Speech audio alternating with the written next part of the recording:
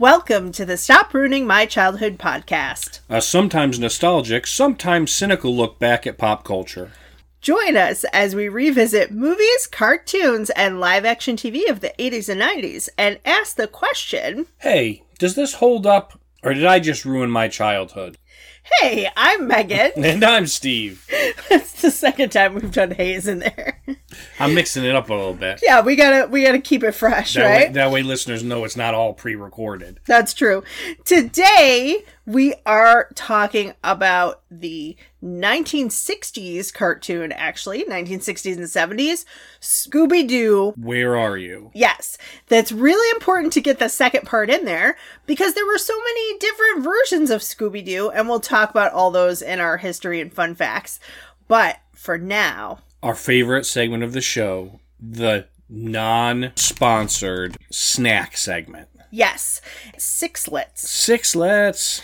Which I think are really, they have kind of an interesting history. So why don't you try some and I'll talk about it for a minute. So this first thing I'm going to notice before you even get into it is that this is not how I remember Sixlets coming. No. Sixlets, for what I can remember, were usually in they were in a line and packaged in cellophane, but in like a little...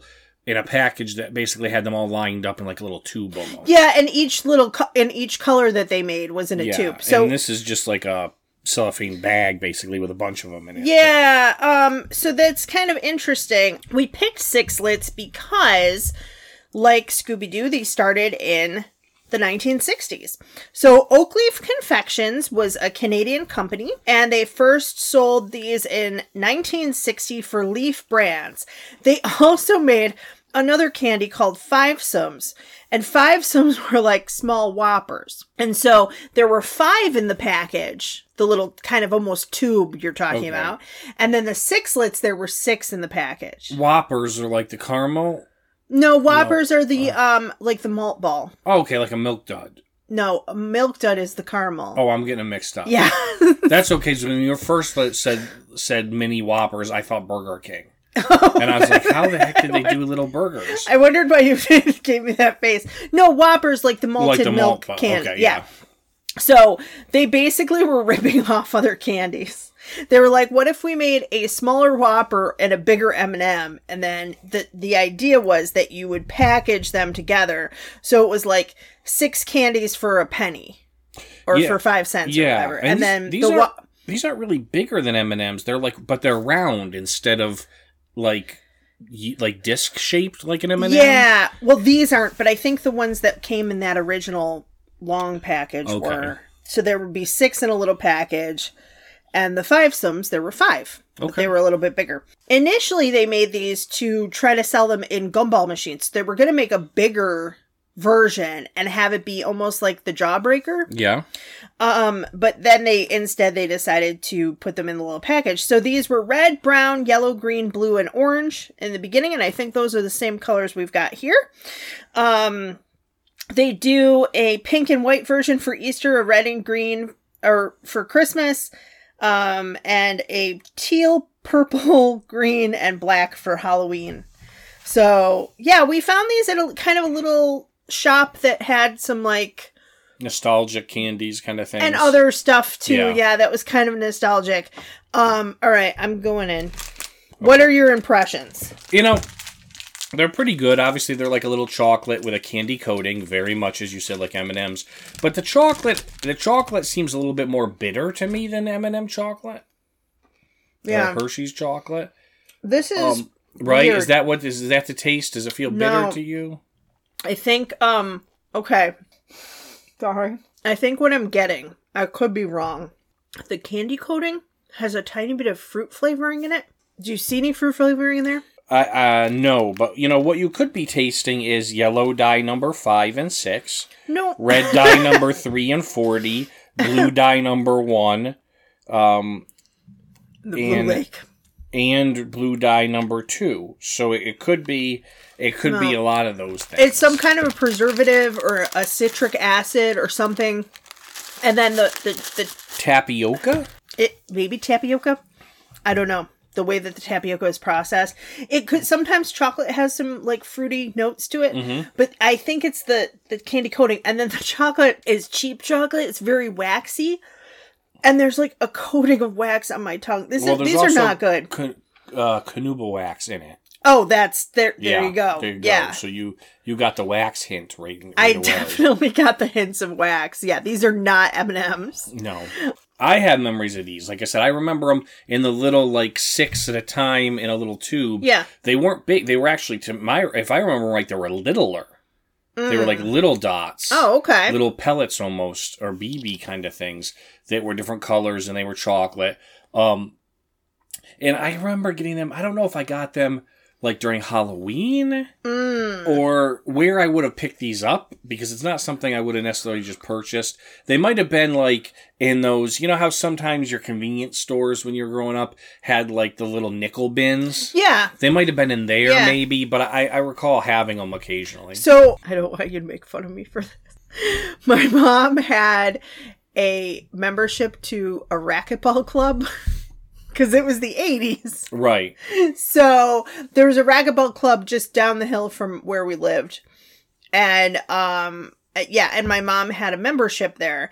And they had a track as well. And I think some gym equipment. So it was kind of like a gym, but mostly it was for racquetball, which I love. I wish there was a racquetball club here. Anyway. So there was a daycare where you drop the kids off while you play racquetball for an hour. Right. And they always had the cheapest snacks in there. So my memories are like being in this kind of daycare type thing. And I'm bored and like coloring or reading a book and watching my mom kind of be on the track or go with her like little racquetball outfit to go play racquetball.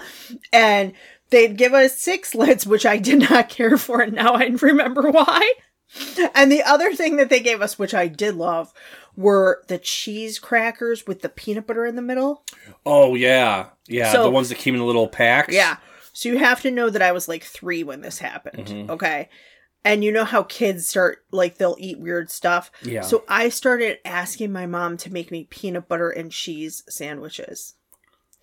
And I full on ate because of those crackers. Because the cheese peanut butter crackers? And I ate peanut butter and cheese sandwiches for probably, I don't know, 3 or 4 years. Maybe until I was in about 2nd grade. Were those Keebler? They were not at the racquetball club. The racquetball club was not the Keebler version, no. I think they had the Keebler version. No, they had these, like, and 6-lits too. It was like a cheap, like, little, what they had them in was like a little vending machine. Right. So they'd give you like a little snack. So that's where you would think they would. The racquetball club like hits me as kind of swanky, like a yacht club or a country. You'd think they'd have the good Keebler That's why I crackers. thought you were going to make fun of me because you were going to be like, it's so waspy. I was really holding back. But this wasn't like a swanky place. It was like a gym that happened to have some racquetball courts. I feel like that's put all their money into the racquetball courts and they didn't care about the little kids in daycare. Yeah, I mean, it might have been swanky like in the 60s or 70s when it first opened. Oh, okay. But by the time it closed when I was probably in like 4th grade, so not that long after that. So that's where you had 6-lits. Yeah, that's where I had 6-lits. So, 1 out of 5 for the snack, 1 out of 10 for the show. And we are rating on Scooby Snacks today. Okay, so what are you going to rate it? Oh, this is a solid 1. I would never eat these again. Really? A 1? It is a 1. This is the grossest chocolate. I don't know where the fruit flavor is coming from. I don't want a wax coating on my tongue. No, this is candy cigarette territory. I don't know if it's that harsh. I mean, I don't like it. Or candy cigarette. Candy cigarettes are awesome. I don't know what your problem is, but to me, one is very terrible. Like one is, to me, one is circus peanuts. Yeah. Okay? Something that you would not feed your worst enemy because they will vomit. I mean, if you want to eat these, go ahead. Cichlids and circus peanuts are not even close to being in the same category. Listen, we have leftover candy from we're on episode 36 right now. We have leftover candy from episode 5. Okay. I would rather eat that than whatever is in that bag. I can't take it. I'm giving it a 1. What are you giving it? I'm giving it a 3. Okay. I would say it's an average candy. You give gummy worms a 3. This tastes like garbage. Yeah. No, gummy worms were like, they were okay. Because those gummy worms were like, eh. I know. These are the same. Like, they're not bad. They're a chocolate candy-coated snack, but they're not fantastic. Okay. So, two Scooby snacks out of 5. Out of 5, yeah. 2 out of 5 Scooby snacks for 6lets. Pick them up wherever weird vintage candies are sold. Okay, so kind of disappointing, but let's get into the show. So, Scooby Doo, Where Are You? It's in a couple different places. We watched it for free on Tubi. And you can also not Tubi and see it if you have the Boomerang Network, which a lot of people do if they have little kids. The Boomerang Network is available through Prime as like a station on Prime. So you can watch it there too. So, Steve, can you give us a summary for people who have maybe never seen any iteration of Scooby-Doo? Yeah, so let's start off. First off, I want to mention, you know, we did, as Megan kind of mentioned very early when she introduced it, we are talking about Scooby-Doo, which started, Scooby-Doo, Where Are You? The first iteration we're discussing specifically, started in 1967. So I know some of you out there going, wait a second, this is a show all about the 80s and 90s. Yeah, we understand that, but we chose Scooby-Doo because there were later iterations, but also, in my recollection, this version was on all the time in the 80s. Yeah, it's hard to tell because the animation, I feel like until recently, they really didn't change too much. Yeah. So it was something that definitely, to me, screams 80s of Scooby-Doo. So Scooby-Doo, as a quick summary, is about 4 teenagers, Fred, Shaggy, Velma, and Daphne, and their talking dog Scooby-Doo, who travel around and basically come across mysteries. Very much Murder, She Wrote like. Yeah. Where they just happen to be in an area where they stumble across a mystery, and there's usually some kind of a ghost or monster involved, and then at the end of almost every episode, it's revealed to be a person who was utilizing some kind of a legend or myth to try to, you know, break the law or steal money or something like that. Yeah, that's a good... Or do murders. No, I'm just kidding. Yeah. That's a good explanation. It is... very, I say interesting too much on this show, but it's interesting to me how this started because we've talked a lot about how shows like Teenage Mutant Ninja Turtles and G.I. Joe and even He-Man, right?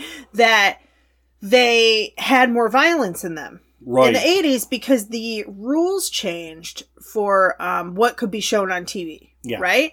Well, so this basically came out of the opposite end of that. So in the 1960s, there were a lot on Saturday morning. There were a lot of shows for kids that had quite a bit of violence. And there were things like action shows and superhero shows like Superman and the Herculoids. Yeah. Things like that. And so people were kind of asking for shows that had less violence in them for kids. So basically, the group with Hanna-Barbera, they put out the Archie show. Okay. Based on the Archie comics. And it was kind of based on the Archie comics. So it was like a group of kids who were all in a band together, and it was like antics. Right. Right. And that's how we got the wonderful Sugar Sugar song. So then they decided to pitch this show that originally they called The Mysteries 5. And it was going to have 5 teens and their dog, who were all in a band. Yeah. And the dog played bongos, which I think is kind of hilarious. And then it was supposed to be like when the teenagers weren't out performing gigs, that they would be solving spooky mysteries that were going to be actual ghosts, though, like ghosts and zombies and monsters and stuff. And the networks were basically like, no. They liked kind of part of the idea, but they really didn't want it to be too scary for kids. So the first version was kind of scrapped. And instead, Barbera wanted to do kind of a similar thing, but make the dog a Great Dane. They thought at first it would be too much like Marmaduke. Okay. So the artist Iwao Takamoto consulted somebody who was a breeder of Great Danes, and then took a lot of time to like have it be like the legs were like bowed out, and it had like a double chin and a sloped back, so little abnormalities that could be in Great Danes, but when you put them all together, it's like a caricature. Right. Make the dog funnier. And then they were basically influenced by two different things. And the first was Abbott and Costello. Have you ever seen those? Yes. Like the Meets Frankenstein? Yep, the mystery version. Yep. Yeah, so Abbott and Costello started on the radio, but then they had these kind of funny, like comedy horror kind of movies. Mm-hmm. Like Abbott and Costello meets Frankenstein, and Abbott and Costello meet the Mummy, and like those kind of things. And then they were also influenced, and I thought that this was the weirdest thing, because I know this show, but most people don't. They were inspired by the loves of Dobie Gillis. Okay. So, you've seen me watching that before, right? It's that black and white. Dobie Gillis is a black and white show. Mm-hmm. And it has, it stars, before he was on Gilligan's Island, Bob Denver. Yes, yeah. And he who we also saw in Fantasy Island. I could see where they pull Shaggy from him. Yeah, Maynard G. Krebs is like the first beatnik on TV. Right. And so Shaggy's inspired by him, and then Dobie Gillis is like the clean-cut all-American, and that's where, like, when you look at it, I'm like, oh yeah, Fred definitely resembles that actor. And then they had Zelda and Talia, and that's where they got Velma and Daphne. Okay. So it's just interesting because it's such a random show. I think it was only on in the 50s for like maybe one season. And it had kind of maybe a comic book that went along with it. But well, yeah. It obviously influenced the people at Hanna-Barbera. I know that they... Yeah, the people who were doing the writing. So, again, they tried to do, like, more of a, a scary kind of thing. And then they decided to make it more comical. And this is one of my favorite comments. Somebody commented on one of the articles I wrote. They were like, that's why Scooby Doo's a good show, because it teaches kids that ghosts aren't real. And I'm like, is that what it teaches kids? I don't think this show teaches really anything. I would think that the lesson is really the monsters are among us. No. I know, right? But the parental groups were not as upset about this, I guess, and so the FCC didn't ban it because it didn't have like wall-to-wall monsters, right? Anything like that. There's no real violence at all in it. No, yeah, not really. It is really supposed to be quite funny. There's some slapsticky stuff between Shaggy and Scooby, but there's no, if you think about it, the episodes we watched, the villains are never really like hitting the good guys or vice versa. There's a lot of chasing, right, but not actually catching, really. Right. Fred Silverman was the network executive who helped create this, and he also oversaw All in the Family, MASH, and Roots. Like, those would not have been aired if it were not for him. But he also oversaw, like, a bunch of stuff that didn't go well. Okay. Like the Brady Bunch Hour, Thick of the Night, Pink Lady and Jeff. Like things like we've that. Never heard of. Things now, that you may have never, things that you may never have heard of. So, total with Scooby-Doo, Where Are You? That was the original, and we did watch the pilot, which we're going to talk about when we come back. But there were 15 comics, 45 films. Now, a lot of those were like direct-to-video. Yep. But some of them, like the one in 2002, the big live-action, like... It was a major movie. Right, with Freddie Prinze Jr. and Sarah Michelle Gellar, and there's another one with Mindy Kaling. I Oh, don't know. really? It might be in development. Yeah, she plays Velma, and I'm not sure who else is in it. Oh no, the one I liked, which I was thinking of, Velma was played by the girl from Freaks and Geeks. Yeah. I forget her name. Yeah. And Sarah Michelle Gellar played Daphne. Right. Right? Yep. And Freddie Prinze Jr. And the guy from Scream played Shaggy. Yep, Matthew Lillard. So there were 46 short films, 13 television series, a web series, and then it says 14 animated series, but I think it's counting the TV and the web series in with that. 6 television specials, 6 TV films, and there's so many. And we talked about, in the 80s, and we're going to watch this separately at some point, some of the TV series that came about later. Scooby Doo and Scrappy Doo, which I thought came out. I thought Scooby Doo and Scrappy Doo was like when we were like 7, 8, 9, 10, somewhere in there. No, 79 to 80. Yeah, because it was already out. I think all the stuff that I was seeing and then it was just reruns and syndication. Yes. Yeah. And then they had another Scooby Doo and Scrappy Doo 80 to 82. The new Scooby and Scrappy Doo 83 to 84. A pup named Scooby Doo, which I did think. I remember that one too. That was 88 to 91.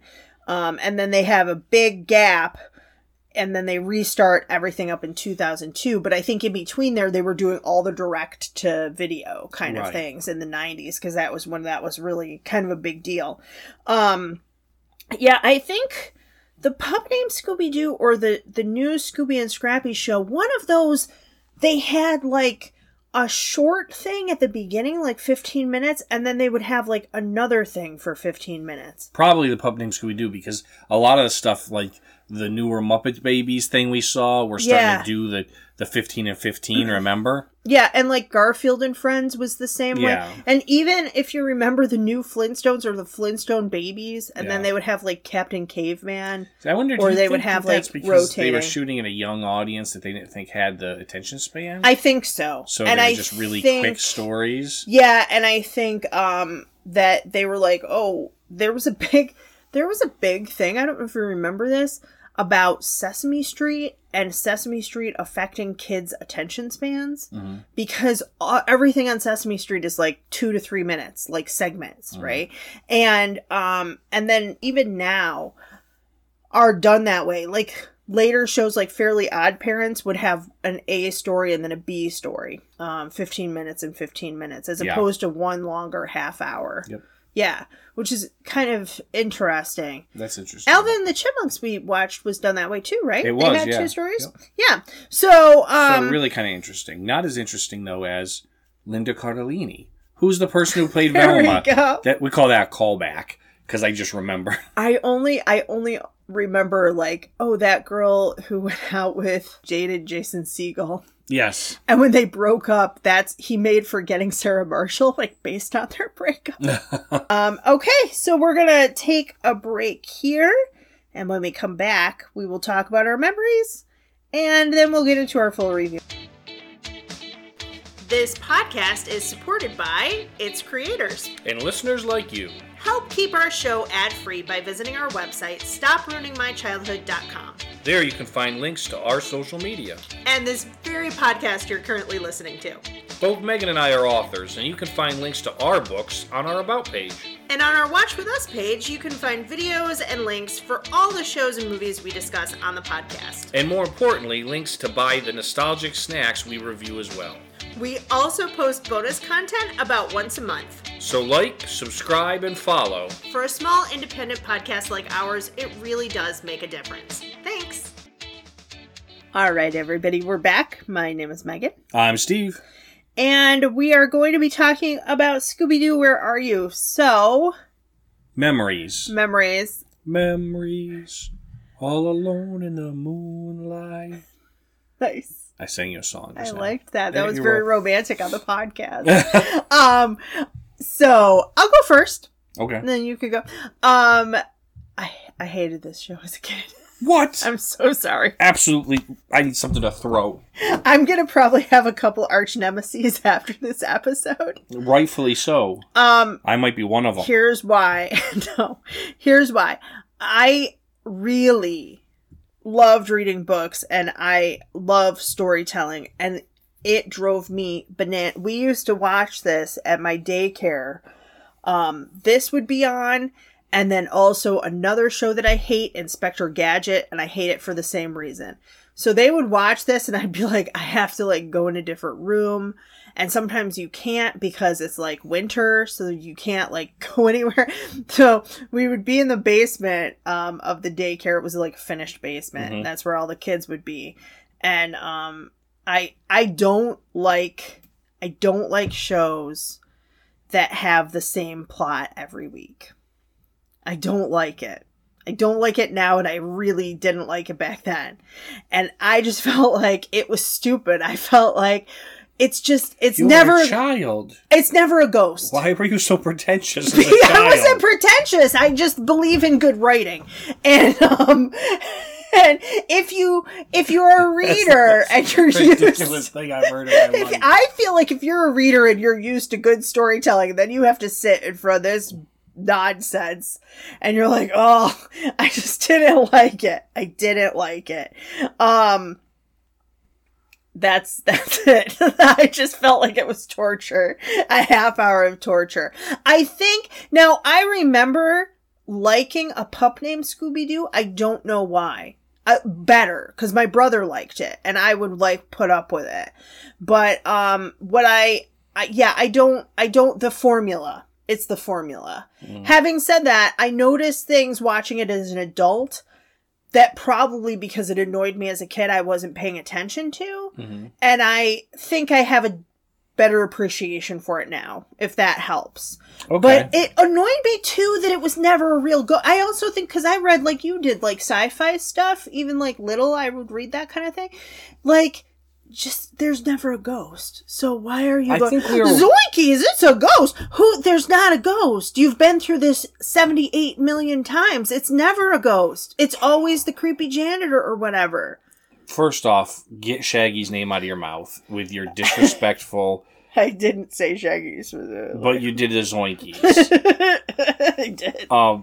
First off, the problem is this. I think you and I watched it at different times. Because I was very little watching this. Okay. I wasn't like, sitting in the booth theater critic watching Scooby Doo. I was watching it when I was like 4 or 5, maybe 6 years old. I'm thinking the daycare, so I would have... Tim would have been there too. I was probably 1st, 2nd, 3rd grade. Yeah. Okay, so maybe like 8, 9, yeah. maybe. Yeah. Okay. So maybe too old for it? I don't know. I don't know about that. But still. So... I recall, my memories are, especially before school, but even when I started school and then would get home, when I was very young, I was babysat by my grandfather, who was retired already. And he couldn't do a whole lot because he was older to begin with, but he had emphysema. He had actually worked in a tire factory. Okay. And breathing fumes and stuff he may have already had emphysema, but it made it worse. And so he couldn't really, it's not like we went out and did jogging or went to the park or anything. Yeah. And he used to like to hang out and do crossword puzzles and things like that. The word searches where you circle them, which was cool anyway. Besides that, though, there was cartoons that he knew I liked, and he'd put on for me. And I remember Scooby Doo being it, and I'm pretty sure it was this original Where Are You, Scooby Doo? Because the intro, the song, everything I recall very vividly, right? And I just thought it was kind of neat. I liked the fact that they're chasing. It's silly, Shaggy and Scooby are kind of silly, but there actually is a mystery to it, and... granted, they're always going to unmask the person, but you never knew. Not to mention, as a little kid, it was more the monsters were kind of interesting. Oh. Like, they're all drawn differently. Like, one time, like in the episodes we saw, there's a knight, there's a hide, right? There's all these different things. Fake ghosts, and how did they do it, right? Things like that. I liked Scooby-Doo. I think my favorite was, was never a big Shaggy fan. I will defend him from your nonsense, but I was not a huge Shaggy fan. I really liked Fred, and Scooby, and maybe Daphne. I wasn't a big Velma fan either, only because I had gotten glasses very young, like 5 years old, right? And I was like, how can she drop her glasses every episode? I was taught to like make sure you don't drop these because they're expensive. Right. But yeah, so I do. It brings back memories of watching Scooby Doo, but also good memories of my grandfather who passed away when I was like 9 or 10. Did you see the live action movie? Because I have not. With Sarah Michelle Gellar? Yeah. Oh, of course I did. Yeah. Yeah. Yeah, I didn't see it. You know, as we'll talk about in October when we get to Buffy the Vampire Slayer, I had a huge crush on Sarah Michelle Gellar. So anything, you know, she could have been in a potato sack and I would have watched it for 2 hours. Yeah, I kind of wanted to see the 2 live actions with that group. They did 2 of them. They did 2 of them, yeah. And I think it was just the timing was right. I was like, I think my last year of college, something like that. So I just didn't, it was just a timing issue. Okay. And then I just never saw them. Okay. So one of us enjoyed it as a kid and one did not. It's always a party pooper. Let's see what we thought about it as adults. Scooby-Doo, where are you? Season 1, episode 1, the pilot. What a night for a night. Now, I do like the pun. You do like wordplay. It's a night with an N and then for a night with a K. Right. Yeah. So, let's talk about the theme song right off the bat. Right off the bat. Loved it. Different from what I remember, though. Yep. I'm wondering if I only, I remember the 80s version. First off, iconic entry. Yeah. Old ghosty house with bats flying at you. Yes. And then Scooby-Dooby-Doo. I mean, classic. It really is of its time. It sounded like the Partridge Family, the Monkees. It is like after the Beatles, but before disco. Mm-hmm. So there is like a particular sound. It's that late 60s, early 70s. Yeah, I really liked it. And I forgot, we didn't mention that Casey Kasem is the voice of Shaggy. I forgot to mention that before. Casey Kasem was an American DJ who looked pretty much almost the same until he passed away in 2014. But he was really known for doing American Top 40. Yeah, Casey's Countdown. Yeah, Casey Kasem and the American Top 40. And now, I think, does Ryan Seacrest still do that? I don't know. I remember, because I stopped paying attention to it, but I remember a long time in my teen years and even early 20s, you could still hear it on the radio. Like on the weekend, it was either Saturday or Sunday, they would have it on. He voiced Shaggy from 1969 until 1997. Wow. And then again from 2002 to 2009. So he really was into that character. Yeah. I mean, he had a very unique voice for it as well. That's true. And I do think, I haven't seen the movie, I've seen clips though. I think Matthew Lillard kind of captures that pretty well in his version. But yeah, I put, I forgot it's Casey Kasem. Right. Because his voice is so distinctive. The dog, Scooby-Doo, I didn't remember him. I don't know. I remembered either him not talking at all or talking. And it's kind of like in between. Yeah. He never talked he was always like partial talking. Like the best a dog would be able to do maybe. Oh. Okay. He's like, let's go? Yeah. Were you expecting him to be like, excuse me, Shaggy, I think I found a clue. No, I just don't, I didn't remember, I don't know, when he started talking, I was like, oh yeah, that's right. Like, he doesn't fully talk like a Disney cartoon would do, or even the other Hanna-Barbera. But then I feel like, when they did the one with Scrappy-Doo is a talker. Yeah, I hated Scrappy-Doo. Well, a lot of people do. But oh yeah, Megan, Scooby-Doo's a dog. He doesn't have human vocal cords. He's doing the best he can. I'm not giving him a hard time. I'm just saying I think it's interesting that Scrappy is like, hey guys, let's go. We gotta go get him. Yeah. And Scooby-Doo's like, snack times? Well, Scooby-Doo was a dog doing his best. Scrappy-Doo was a demon from hell. Stop it. And they can look or sound like anything they want.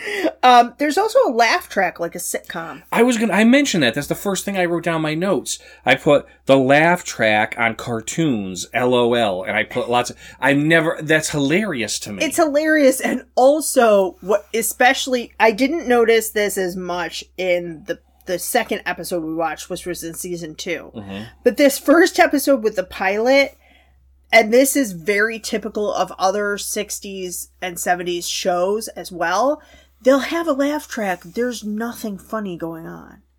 Like, they're like, yeah, let's go get pizza. And they'll have tracks like, oh, yeah. But there's nothing funny in that. Which just made me laugh also. I also had a note, does the girl's voice change? Because the girls sounded different. And yes, indeed, we have a different Daphne after this. Between season 1 and season 2? Yeah, between season 1 and season 2, we have a different Daphne. So, an overview of the episode we forgot to do because we've been chatting.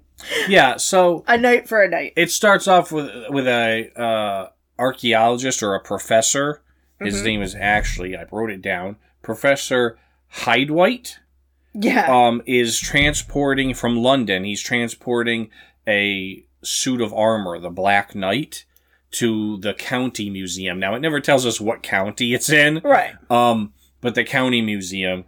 And as he's driving down the road, you see in the back of his pickup truck the crate open, and you see the knight kind of coming to life.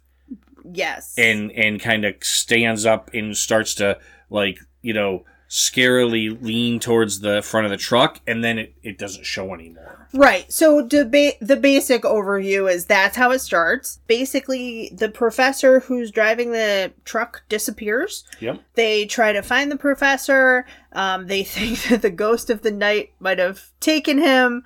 They have some hijinks in the museum where they're running around and being chased and all that. Yep. And then they catch the knight, and then the knight is unmasked or dehooded?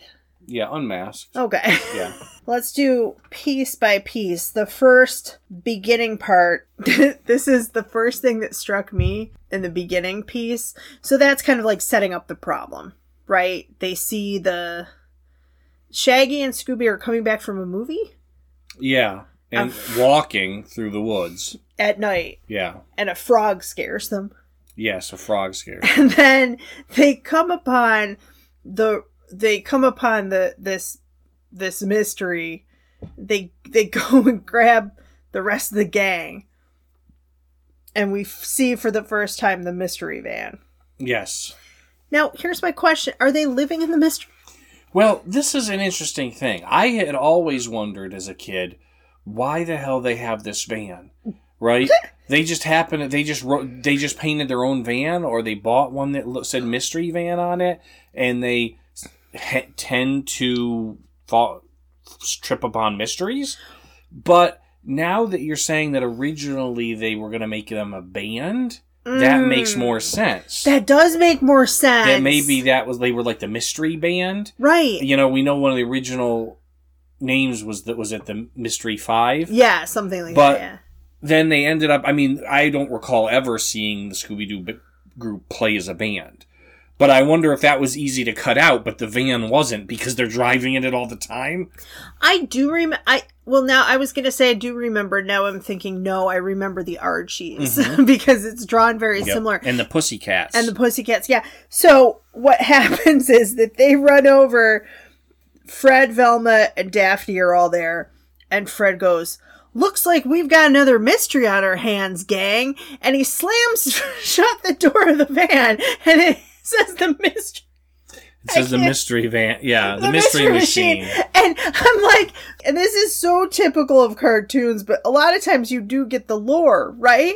Here, I was expecting the pilot to maybe be like a getting the gang together. Yeah, getting the gang together, like an origin story. But they just start off like, we do mysteries. Yeah, they're in medias res. They're in the middle of things, and it's just right off the bat, we do mysteries. This is what we do. Go with it. Yeah. And people are like, oh, all right. I really was hoping from that as well. And I wasn't sure for a while if we even saw the pilot, because they don't explain anything. I also forgot that Shaggy says things like, wow, man, the moon was so full last night. I don't know. It's kind of funny. Okay. It's a very distinct character. I don't get as distinct of a character, Daphne especially. So Fred is like the leader of the group, Yep. right? Shaggy and Scooby are best friends, and they're kind of like the instigators of a lot of the stuff. Right. Velma is kind of like the brainy, like she does research in libraries and drops her glasses. Yep. And then I was like, I don't get what does Daphne actually do? But then when you look closer, a lot of the times she's the one who sees the clues. Right. Daphne's also, she's the hot one. I'm aware of that, but what's her function? To be hot. No, this is like in Galaxy Quest yeah. where you have the hot girl just repeating what the computer No, said. she does find clues sometimes. And she also, I mean, there's also like the underlying thing of like her and Fred, will they, won't they? Yeah, a lot of people think Fred's gay. No, not at all. That's ridiculous. A lot of people think Well, a lot of Fred's people are wrong, and they're trying to, like, you know, project some of their own feelings, I think. No, a lot of people think that both Fred, like that Fred is supposed to be gay and that Velma is supposed to be gay. No. And the creators are like, no, they're based on Dobie Gillis. Yeah, and they're it's not. he And has it's an obvious that ascot. Fred is into Daphne. He's always like, okay, Daphne and I'll go this way, and That's true. the three of you go that way. Or, you know, Shag and Scoob, you go check the basement, and Velma, screw off. I don't care where you go. No, let's just say this. Just because a man likes a nice white sweater and an ascot does not mean that he's gay. Especially But he not could when be. it was drawn in the times and it was supposed to be like a preppy kind of thing. I know. I'm just saying. It's That's making me angry. That's a huge fan theory. I can't not Yeah. mention. Okay, so then we have the second part where now they've met the person who runs the They museum. met Mr. Wiggles, who is the curator of the museum. And he has an important role when they first meet him because he explains the legend of the Black Knight. Yeah. Which is that this Black Knight suit of armor that they delivered to the museum because it was still in the truck even though the professor was gone. Yep. It supposedly comes to life during a full moon. Yes. But they also have random afraid noises, I noticed. So that's when Shaggy goes, like the moon was so full. But then they go, yes, it was delivered from England. And then Scooby goes, Dork? Like, but England's that's not just- scary. there's nothing scary about it being delivered from England. If he was like, it was delivered from England and 8 people died in the transport. Then we find some clues. There's spectacles. Well, but even before that, I want to point out something that I wrote down that I found was interesting. Oh, what'd you find interesting? Just from plot line and things like that, right? After they hear this, they go to the library to do research.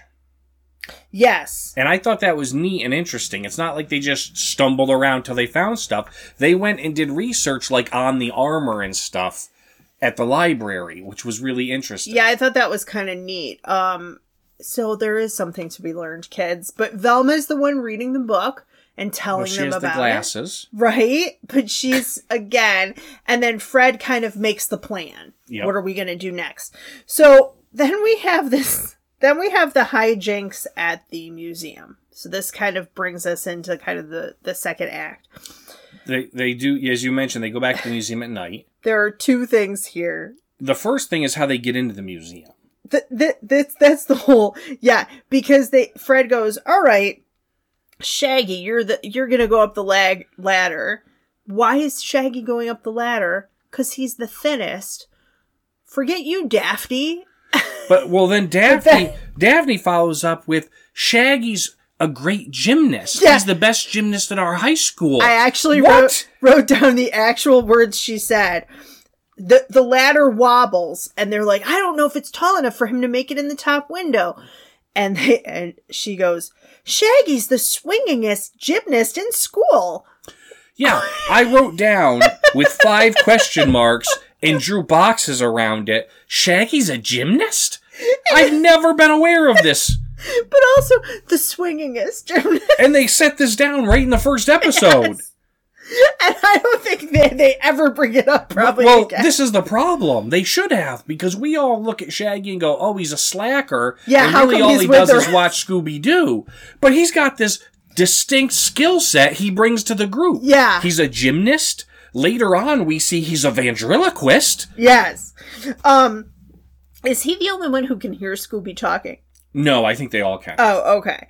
I didn't know because maybe the pot. So he swings up and does like a flip into the window. The other thing is, you don't need to do any of this because you're working with Professor Wiggles, who runs the museum and is the curator and wants your help. Trust no one, Megan. I guess not. It's the first lesson we learned from Scooby-Doo. From Scooby-Doo. So anyway, they tap out a few things. The eyes of the mask follow him. Scooby agrees to stand on guard for 2 snacks. Now, at this point, I pause the thing and Steve goes, "That's our dog." Yeah. She is also a cowardly dog, like Scooby-Doo, but she would try to be braver if snacks were involved. You know, it's also cool because I will say, when you're talking about our dog, we have a coonhound, Lucy, and she's about 80 pounds, so she's not as big as Scooby, but she's a rather large dog. She lost a little weight recently. I know, I'm not shaming her. You're like, but she's a fatty. She's kind of a bigger dog. Yeah, she's a big dog. And as I watch this, I'm going, it is still early animation, but as much as they kind of did a caricature of a Great Dane with Scooby, a lot of his leg work and how he walks is very accurate. Yeah, it's pretty accurate to how our dog moves. Yeah, it was like anatomically for a dog, the animator did a good job here. It's interesting because you're right. So I want to say, as we're doing the hijinks, they have things like their legs move in circles before they actually run, right? They reuse some clips where they loop it while they're running from room to room. Having said that, the animation was better than a lot of the other Hanna-Barbera stuff that I've seen. Captain Caveman is very sketchy. Yogi Bear is very, like, angular and kind of cheap looking. Yep. The Flintstones is a whole other kettle of fish. This was also 69, and as we mentioned in our first episode, in the 80s, He-Man was doing a lot of looping. Yeah, they were. When there was running and things like that. Yeah, they were, because it cost so much to do the animation, and they're doing cells still at this point. It's not, like, computerized, obviously. All right, my favorite part. First, that classic Velma loses her glasses, and by doing so, she's hunting around for them, and the knight trips over her. Yeah. And into the stocks. Right. But my favorite part is that this is a museum of many things. There's a dinosaur there. Scooby, in the midst of all this, sees the dinosaur bone and is like, "That's a big bone!" And runs for the dinosaur leg. Oh, that's loved legit. It. Like, I think our dog would do the same thing. Yeah. Our dog has grabbed a bone that was wider than a door frame and then slammed into the door frame, not being able to get it out of the room. They have a secret room. Then they find more clues. A secret room with copied paintings. There's a gag where Scooby dresses as a painter in, like, artist clothes with, like, a beret and a smock and all that. And then they hide in a bearskin rug. Yes. This part took a really long time. Like the hijinks around. Chase scene. This is why I never this is one of the reasons I don't like this show. You know how I feel about a chase scene. And I was legitimately almost falling asleep because it was a long chase scene with not too much really. I mean, it's all funny little gags here and there. It's little gags and things. But I did like that they did pick up clues. Yeah, they did they went. I didn't remember that as much from being really little. I remembered there being running and hijinks. But I was watching this week when we watched it. I was like, all right, they're really legitimately putting clues in that did make sense to the end result. Yeah, it did. And that's actually, so that when I said that I appreciated some things about it more as an adult, I didn't like this show, so I really did not pay attention to it. And, that was one thing that I noticed that I didn't realize. That it is a lot like, they do this, like you mentioned Murder, She Wrote, which I kind of do like. I didn't as a kid, but I kind of do like now. They are trying to, they have the fact that it's from England. There are spectacles that they find. They find, like, somebody's shoe. They find, like, different clues like that. And if you are paying attention, you can put them together and realize who it is that's under the mask. So it really... When I saw it as a kid, I really thought it was people pretending that there were ghosts and that it was never ghosts and they were surprised it was never ghosts. But the real thing isn't, is it a ghost or not? The real thing is who's doing the misdeeds, Mm-hmm. right? Who's behind the crimes? Right. And the answer is... The answer was Mr. Wiggles, the curator. Yes. Professor Hydewhite was the eyes in the mask that followed Shaggy because he was tied up. Yeah, he was tied and gagged and then set up to look like an exhibit. Because he would have known the real paintings from the fake paintings. Right. And Mr. Wiggles was... I can't say that without laughing. Mr. Wiggles was an art forger. Which also, this was the other thing that made me laugh. This is a pretty sophisticated idea for a children's show. That you have an art forgery plot, and the whole thing rests upon him trying to recreate Rembrandt paintings. Yeah. It's actually pretty smart. Just I mean, funny. in the 60s, that a guy gets a job as a curator, and at night, when no one's there, he's painting copies and replacing them and taking the ones that are valuable. Yeah. And that you would then have a professor of art who would know the difference between the real and the fake. We have more tests for that now, but art forgery is a huge... Millions and millions of dollars. I just think that's hilarious. So yeah, they find the professor, they pull up, and it's funny because Scooby Doo actually finds the professor. Yes. He grabbed his shoe off of his foot and realized it was not a dummy. Right. But they find the professor, and the one last thing that I was left with is, I said, all right, so they've saved the day. They've found the professor. They've stopped this forgery ring. Mm-hmm. Okay, they've solved the mystery. How many of thousands of dollars were done in damage in the museum during their chase and hijinks? Well, when he pulled the bone out of the dinosaur, it all fell apart, but then it fell back together in the right shape. He put it back, yeah. Yeah. Scooby fixed it. Yeah, he fixed it. So, probably not too much. But there's a lot of other things that got ran into and knocked down. Like vases and Velma's glasses and all those kind of things. So that was episode 1. Then we watched season 2, episode 1, Nowhere to Hide. So here, the basic plot is there is a supposed ghost of Hyde. They're calling it the Ghost of Hyde. Mm-hmm. And at the beginning, it steals some jewelry. And while the gang is at a malt shop, Hyde jumps into the back of their van. Now they're pulled into the mystery. Right. So they go to an old spooky house and they meet Dr. Jekyll, because of course they do. Who's the ancestor of the original Dr. Jekyll. Yes. And he tells them that he's afraid he might be the ghost of Hyde because that's what happened to his ancestor. Again, hijinks ensue. Here, they had a lot more clues. They did. We'll talk about. And they also have a maid at this house, and eventually they have a little hijinks where they all dress up as Hyde, the ghost of Hyde. Yeah. And then by doing that, they trap the person doing all these things, and then unmasking occurs. Mm-hmm. So yeah, I guess we don't have to go into too much detail here. I did like that. Well, first of all, I was like, is it a goblin stealing jewelry? Because it's green. It's all green, yeah. The policeman blows his whistle, and he's like, the ghost of Hyde! So this is someone the police have seen before? Have seen and have a name for?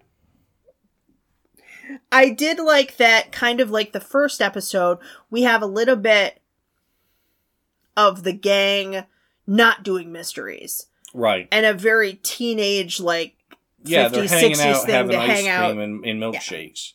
Yeah. And Scooby steals all of Shaggy's ice cream. Yeah, it's a magic trick. It's a magic trick that our dog has also tried. Yeah. She has allergies. Although, Shaggy's the only one whose milkshake has a pickle on top. Right. Even Scooby's has a cherry. Except, and Shaggy's like, pickles and ice cream, because he's supposed to be a pothead, like he'll eat anything. It never says that, Megan. But I will also say this. It's not a pickle on top of his ice cream. It's a jalapeno. It looks pepper. like a jalapeno, or it could be like one of those gherkins, like the little pickles. No, it had a stem like a jalapeno. I'm gonna die on this hill. Okay. No. Yeah, so maybe it was a gherkin. That's a good point. But then we come to so I liked the gag at the back of the van. I thought that was kind of cute. Yeah, that Mr. Hyde hid under the blanket. We have a lot of clues here. So the first is that there's mud on the shoes that they find. Mm-hmm. Then they find old costumes. Yep. Then they find a newspaper clipping of Helga, the German maid. And she had a circus act. She was an acrobat. She was an acrobat. And she did a fly show where she could, like, walk on walls. Right. Then we have ironing with shoes, a feather duster, and knockout drugs. And phosphorus paint. Because Mr. Hyde's ghost. Yes, I have that too. Phosphorus paint under the bed. But it was the knockout drugs that really gave me pause. Yeah. Like this guy just has Quaaludes or roofies or whatever. And he said, well, Dr. Jekyll had said, I was trying to remake the initial thing that my great ancestor had, but I drank it and then I lost consciousness. Right. And then I woke up and I had these jewels or whatever. Yeah, supposedly, yes. While they're running through the house doing chasing, Scooby finds a mouse hole, and a mouse comes out and is like, beep, beep, beep, beep, beep, beep, beep. Yeah, it chews Scooby out a little bit for knocking on his door. That I did think was kind of funny. Helga cleans the attic. She goes, I've just cleaned in here. And they're like, what? And they go, oh, and they sneeze and there's dust everywhere. Yes. So she's not really and Shaggy's doing her like, job. what did it look like before she started cleaning? Yeah. And then classic again, we have a classic bit. Hyde is hiding behind a bookcase. And then they go room to room, kind of Benny Hill style. Yes. He ties Shaggy up and he threatens to turn Shaggy into a frog. I don't know how that would happen. They also have this bit where Shaggy and Scooby are hiding in the TV. Yeah, and every time Hyde changes the channel, they switch costumes and do a different bit. Yeah. That was pretty ingenious, actually. And while all this is going on, this is my favorite part of this episode, is that there is what I wrote. This is a very boppy, Archie sounding song. And it's called Recipe for Love. But it doesn't fit. Well, because Hyde is like making potions. Right. But it has nothing. The song's like, I've got a recipe for love. And I love you. And it's a good. Like. It's just a campy chase song. No, it's not a chase song at all. It's just a song that they probably were going to put on the Archies and didn't have room for because it doesn't fit at all here. At all. And it just made me laugh so hard. They trap the ghost of Hyde by dressing up as Hyde. Yeah, they all dress up as a Hyde, and then the ghost is like, "What? Well, I know I'm not the real one. Then maybe there is a real one." Yeah, and, yeah. But before they do that, they say he's a 24-karat phony. I don't know what that means. I guess because the real deal, because 24-karat gold is like what you wanted. But he's a phony, and I guess because also there was a jewelry robbery at the beginning. These are 24. That's what they say. These are 24-karat gold bracelets, and he's a 24-karat phony. Yeah. But I don't. Anyway, they trap him in a mattress. So yeah, they roll Hyde up in a mattress, and that's when they're able to unmask Hyde. And of course, we're going through all of the clues in this. And I went, well, I already figured this out. It's Helga the maid. No. They pull the mask off, and it's not Helga the maid. Yeah. I fell for the red herrings. They even said, as an adult, you fell for the red herring. They even said, and if we're right, if our clues were right, it should be Helga the maid. And as they pull it off, they go, oh, Dr. Jekyll! Dr. Jekyll left those clues on purpose. Yeah. He framed his I should have known because you said there's a lot more clues here. Yeah. It's what we call an orgy of evidence. That's there not was what too we call much it. evidence. It was left on purpose. Yes, there was too much evidence left on purpose. But my favorite, besides the song, my other favorite thing is that they go, yeah, I knew it wasn't Helga because of these suction cups that I forgot to mention. They found suction cups. Oh yeah, Shaggy did. And Scooby uses them to go up the wall. And Shaggy goes, if it had been Helga, she wouldn't have needed the suction cups because she could just walk right up walls. Like, I think... Because she's an acrobat. I know, but she's still... Well, he should know he's a gymnast. He's a gymnast. He's the most swingingest gymnast. Are you challenging his specialty? I'm not. I guess I shouldn't. So that ended our second episode. And that brings us to a close. We watched one from season 1 and one from season 2. Yes. So what did the critics have to say? So the critics, this actually, Scooby Doo, Where Are You? The original one that we're looking at actually was really well received. It was a huge hit for Hanna-Barbera and for CBS. It actually led Hanna-Barbera to create more series. For CBS, ABC, and NBC. So some of those were Josie and the Pussycats. Right. The Pebbles and Bam Bam show. Oh. The Pebbles, Dino, and Bam Bam segments. Right. Which were on the Flintstones comedy show.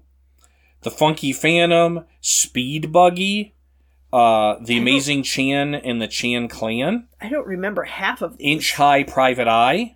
Goober and the Ghost Chasers? I don't recall that one. I remember Inch High Private Eye. Did they rip off their own show with Goober and the Ghost Chasers? Captain Caveman and the Teen Angels.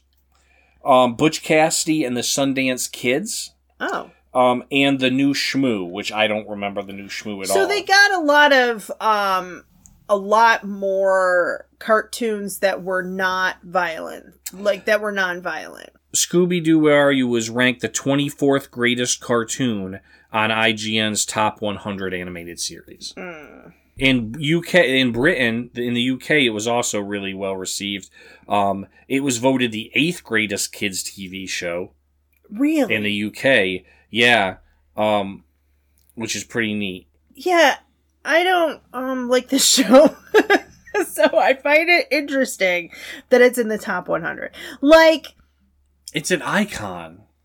Yeah, but it's not... Who doesn't know Scooby Doo? Right, but I don't get it, I guess. I liked it better here than I remembered as a kid. I really thought I was going to be at like a 1 or a 2. Maybe it's too highbrow for you. Maybe it's a little over your head. It's not highbrow. It's just that there's something like... Okay, I guess I figured out... Part of it is the formula, right? Mm. Part of it is... that there are tics here that are very similar to a lot of bad sitcoms from the 60s, 70s, early 80s. That the laugh track when there are no laughs. The long hilarity chase scenes of hijinks and whatever. I thought it was interesting with the clues that they did kind of add up. That was kind of neat, especially in the later episode. I'm sure they have kind of more of those, like the second one we saw. But this isn't like, to me, some of the better ones that we have seen, like Alvin and the Chipmunks I liked, Muppet Babies, like things that are more imaginative, I guess. Okay. I know it should be imaginative because there's monsters and things. Out of Scooby Snacks. I give it, I don't know. I was falling asleep too. At a certain point, because and Steve was like, Meg, are you falling asleep? Like a 3 I'm like at a 3 or a 4, I think. I'm gonna have to, you make your case and maybe you'll pump me up to I feel like I feel like this makes its case for me. I feel like I should not have to defend Scooby-Doo to a red-blooded American.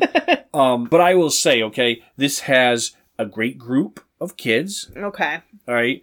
Healthy American teens. They do all have distinctive personalities. They're distinctive.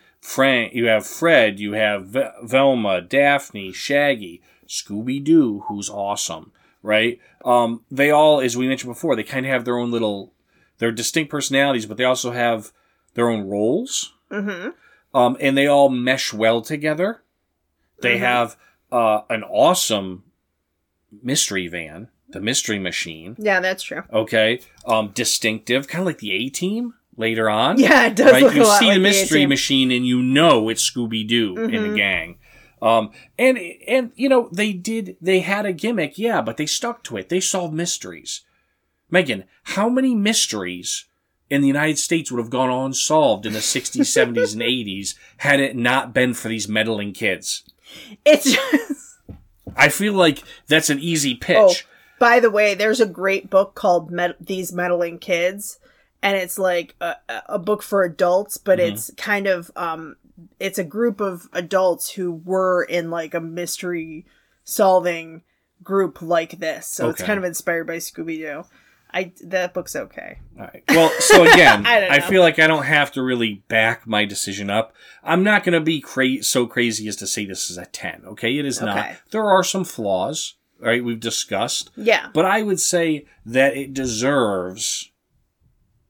No, not even deserves. All right, it has earned at least 7 Scooby snacks. That's interesting. That's lower than I thought you would give it. I thought you'd give it maybe an 8. Well, you don't know everything about me. All right, I left some clues, but you didn't pick them up. I did. Yeah, I guess I'm going to give it a 4. I'm going to give it a 4. And again, that's just a personal thing. It's just a personal thing. Okay. Like, one of the things is, does it hold up? It's pretty much what I remember.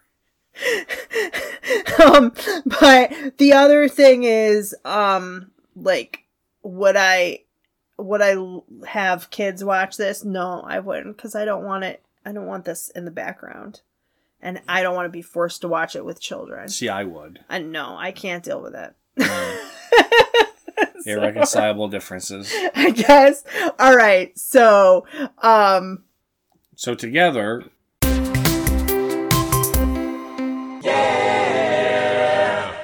Five and a half Scooby snacks out of 10. 5.5 for the show, and I forgot what our snack. 2.5. Yep, 2.5. 2. No, 2. You two give for it a 1. yeah. I give it a 3. 5.5 for the show. 2 for the snack.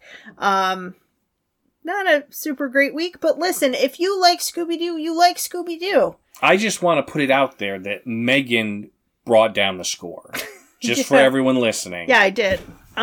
Sorry about that, but it is what it is.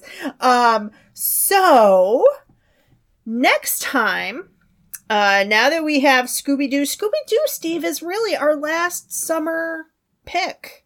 It really is. It's our transition into school. Yeah, it is. So after this, we're going to have a bonus episode for Labor Day. Coming up next, actually. Yeah, coming up next. And that is... Office Space. I lost the coin toss because I wanted Newsies. And Steve was like, I don't want to watch a bunch of 12-year-old boys singing songs. And Office Space is a quintessential work-related... Like, I think everyone can relate to Office Space in some way or another. Yeah. For Labor Day. So, yeah. I will also say with Office Space that I think is going to be interesting is that the version I remember is like bits of it when you'd catch it on Comedy Central. So, like, edited and all of that. So, like, seeing So Office... you may not have seen the entire thing all... I don't think I've ever seen... Wow. I've seen it all the way through. I have. But I don't think I've seen the unedited version. So, like, the rated R regular, like, version. Okay. That happened to me also with Animal House. I had never seen the real Animal House. I didn't realize, like... Okay, you'd only seen pieces on regular TV. All right. All right. So that is also what's coming up. We have Reading Rainbow. We have Reading Rainbow, and I actually don't have any What is Steve Willing to Watch, because they're... Okay, you can watch newer episodes of Reading Rainbow on Prime, but they have, like, random episodes from different seasons on Amazon Prime. But the issue is that I wanted, like, the original 1980s. Right. So we'll just randomly grab a few. We're going to go on YouTube and find a couple, and I'm hoping that we can find ones of books that, like, maybe we watched, liked, enjoyed, that kind of thing. Okay. Then after Reading Rainbow, which is, like, back to school themed, we have a couple more back to school themed things. And that is, I have been waiting for this forever. ABC After School Specials. We're going to do ABC after school specials instead of our typical movies. So we're going to watch like 2 or 3 of them. They're only about 45 minutes, like a show. Okay. But we're going to watch 2 or 3, kind of depending on how much time we have. And then after that, our cartoon for back to school is Magic School Bus. So that's what's coming up. Reading Rainbow, after school specials, which should be amazing. And then Magic School Bus. And yeah, so those are our September picks. And until then, my name is Megan. And I'm Steve. Have a great week, everybody. Thanks for listening.